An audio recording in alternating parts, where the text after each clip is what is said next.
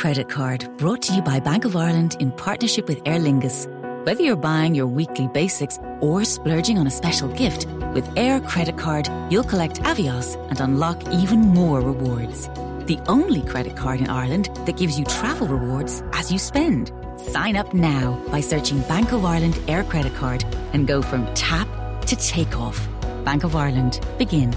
Over 18s only. Acceptance criteria, lending criteria, terms and conditions apply. Subject to a monthly fee of €7.99 and annual government stamp duty of €30. Bank of Ireland is regulated by the Central Bank of Ireland. This is News Talk. And obviously the Ukrainian situation continuing to dominate the papers and the news agenda in general. The Irish Examiner goes with where we are going to temporarily house Ukrainian refugees when they first arrive into Ireland.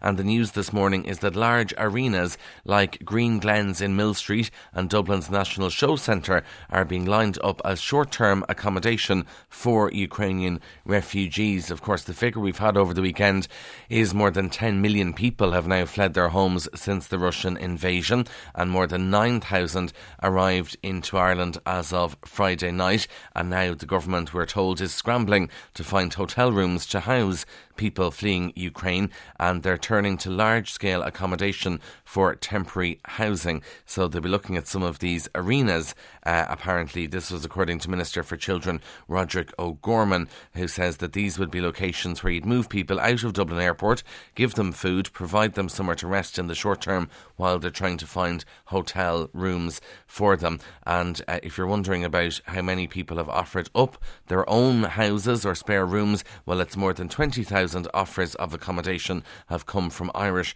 property owners. So that's the latest on the numbers and what we are going to do. Now, the Irish Times looks at the Russia-Ukraine situation on the ground. Daniel McLaughlin is in Lviv, and Ukraine has accused Moscow's invasion force of killing dozens more civilians and deporting thousands, even as mediator Turkey hoped a ceasefire could soon be agreed. And Ukrainian President Vladimir Zelensky said he wanted to meet Vladimir Putin to avert a possible World War III. Russia last night demanded that Ukrainian forces in Mariupol surrender by 5 a.m.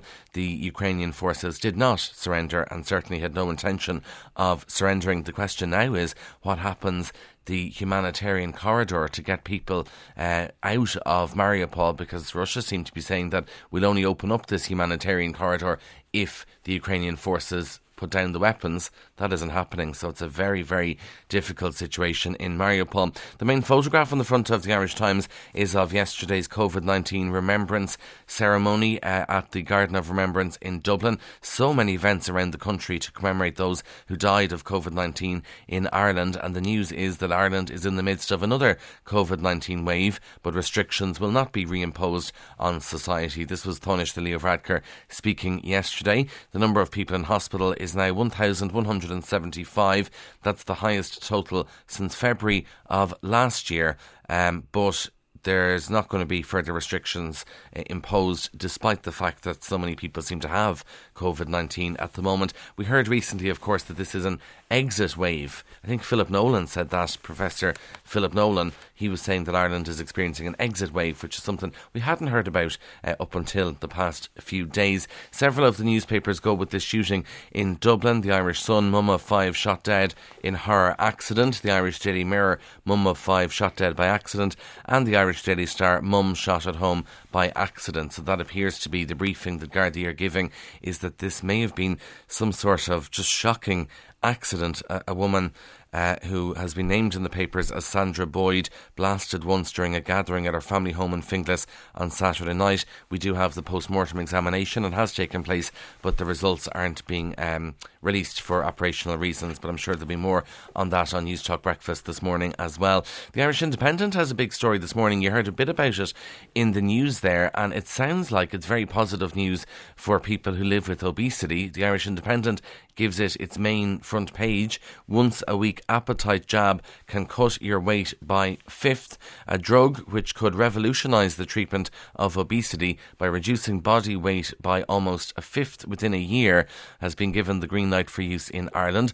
The drug has been approved by the EMA, the European Medicines Agency, and what it involves is the patient would get a jab once a week, which suppresses their appetite, and apparently you keep getting the jab and it keeps the weight off, and you could lose stones and stones, an average of 3 to 4 stone has been lost in patients who took the drug every week for a year. And there will certainly be interest in this in Ireland because more than 1 million people are obese in Ireland, and obviously the long-term implications of that as well. So certainly a lot of people will be excited by it, and the drug is for adults with obesity who have at least one weight-related complication. So it can't be for people who want to just lose a few pounds here or anything like that, but if you've a risk to your health, and maybe if you've diabetes or things like that, you might be offered this jab, which I presume you go into your GP and get once a week, and you have to keep getting it, but then you lose 3 or 4 stone on average, it would seem. Now, Aoife Moore is an interesting piece in the Irish Examiner about these safe access zones outside maternity hospitals, and it's sort of a weird quirk to these rules, which is that partners, relatives, or basically anyone going in with a pregnant woman to have an abortion could be breaking the law if they offer advice or support inside a proposed safe access zone. This was advice given to the Oireachtas Health Committee by a government department, as that committee is looking at these safe access zones around hospitals. And they're saying that it could pose unforeseen difficulties for pregnant women and Gardaí. So you imagine this will all have to be ironed out, because you could be going in with someone who you're supporting, but you could be breaking the law if you show that support or say something to that woman. It all seems like a bit of a loophole that's going to have to be looked at there, because obviously the government are supportive of these safe access zones, so that'll all have to be sorted out. More gambling addicts to seek help after Cheltenham is in the Irish Examiner this morning. As the dust settles on the 4-day Cheltenham Festival, the next few weeks are going to see a spike in the number of people seeking help for their gambling addiction, apparently. Barry Grant of Extern Problem Gambling has said that Cheltenham can be a very difficult time for problem gamblers and those in recovery, and Cheltenham can also see some people relapsing, and apparently the experience is that in the weeks after Cheltenham, more people come forward and wonder how they'll pay their rent or pay their mortgage this month. It could be a wake-up call for people, Barry Grant said, and it's usually in the coming weeks when we'll see more people reach out and get in contact looking for help. So a difficult time for some of those with gambling addiction. Now, working from home, the Irish Times says that Irish workers are actually slipping back into their old habits. They're turning up at the office 5 days a week because the government is foot-dragging over new laws on working from home. That's according to ICTU, which said delays to the promised legislation have created a vacuum that threatens to squander this once-in-a-lifetime chance to have remote working be widespread in Ireland. I know someone who's back to work on Wednesday, back to the office, absolutely no interest going in, but their employer has said you have to come in until we get guidelines from the government. You know, negotiations are ongoing. ICTU not happy about it, and they're saying that the government needs to stop dragging its heels on this issue. I remember being at a cabinet meeting in December 2019 in Trim, and it was all about remote working, and here we are 2022 and the unions are still saying we don't have this legislation and we don't have the guidelines. Now, we were talking about problem gambling. There's also a story about problem drinking in the papers today, because the Irish Independent says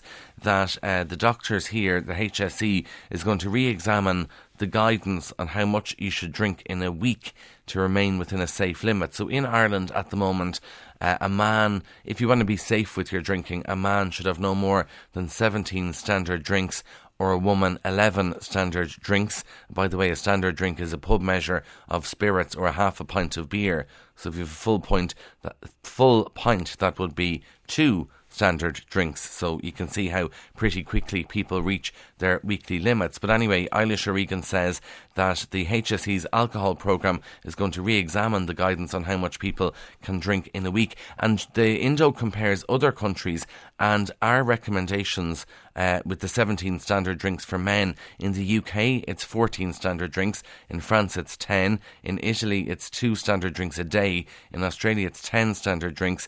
and in the Netherlands it's 1 standard drink a day. So we'll wait and see. I do wonder though, do people follow the guidelines? I've never heard of anyone say I mustn't have another drink because the HSE says I shouldn't. So I don't know if people really follow them, but maybe it's no harm having a guide. In good news, the Star says it could be time to clean the barbecue. Temperatures are set to soar to as high as 17 degrees this week. It was lovely over the weekend, I have to say. I was in Greystones on Saturday and I felt like I was sitting out in Spain or something like that. And the good news is it's going to continue. We'll have warmer than usual weather on tomorrow, Wednesday and Thursday. 17 degrees, nice and sunny as well. The bad news is if you're a hay fever sufferer, there's going to be a pollen explosion very early this year. Final story for you comes from the Daily Telegraph, and if you're correcting your children on the way they pronounce words, well, you're totally wrong to do so, because correcting children who mispronounce words is a form of prejudice.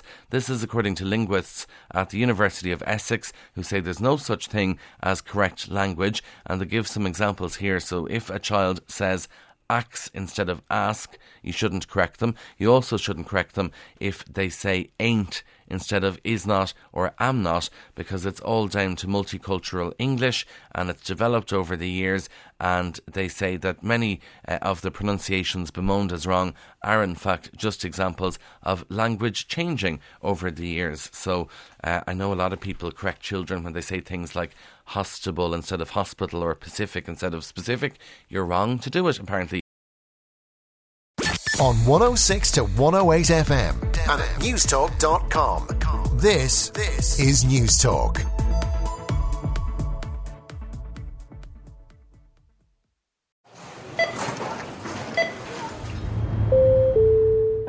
Air Credit Card, brought to you by Bank of Ireland in partnership with Aer Lingus.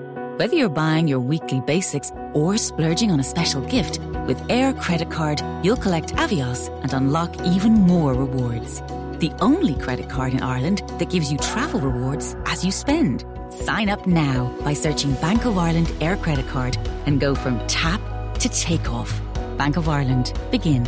Over 18s only. Acceptance criteria, lending criteria, terms and conditions apply. Subject to a monthly fee of €7.99 and annual government stamp duty of €30. Bank of Ireland is regulated by the Central Bank of Ireland.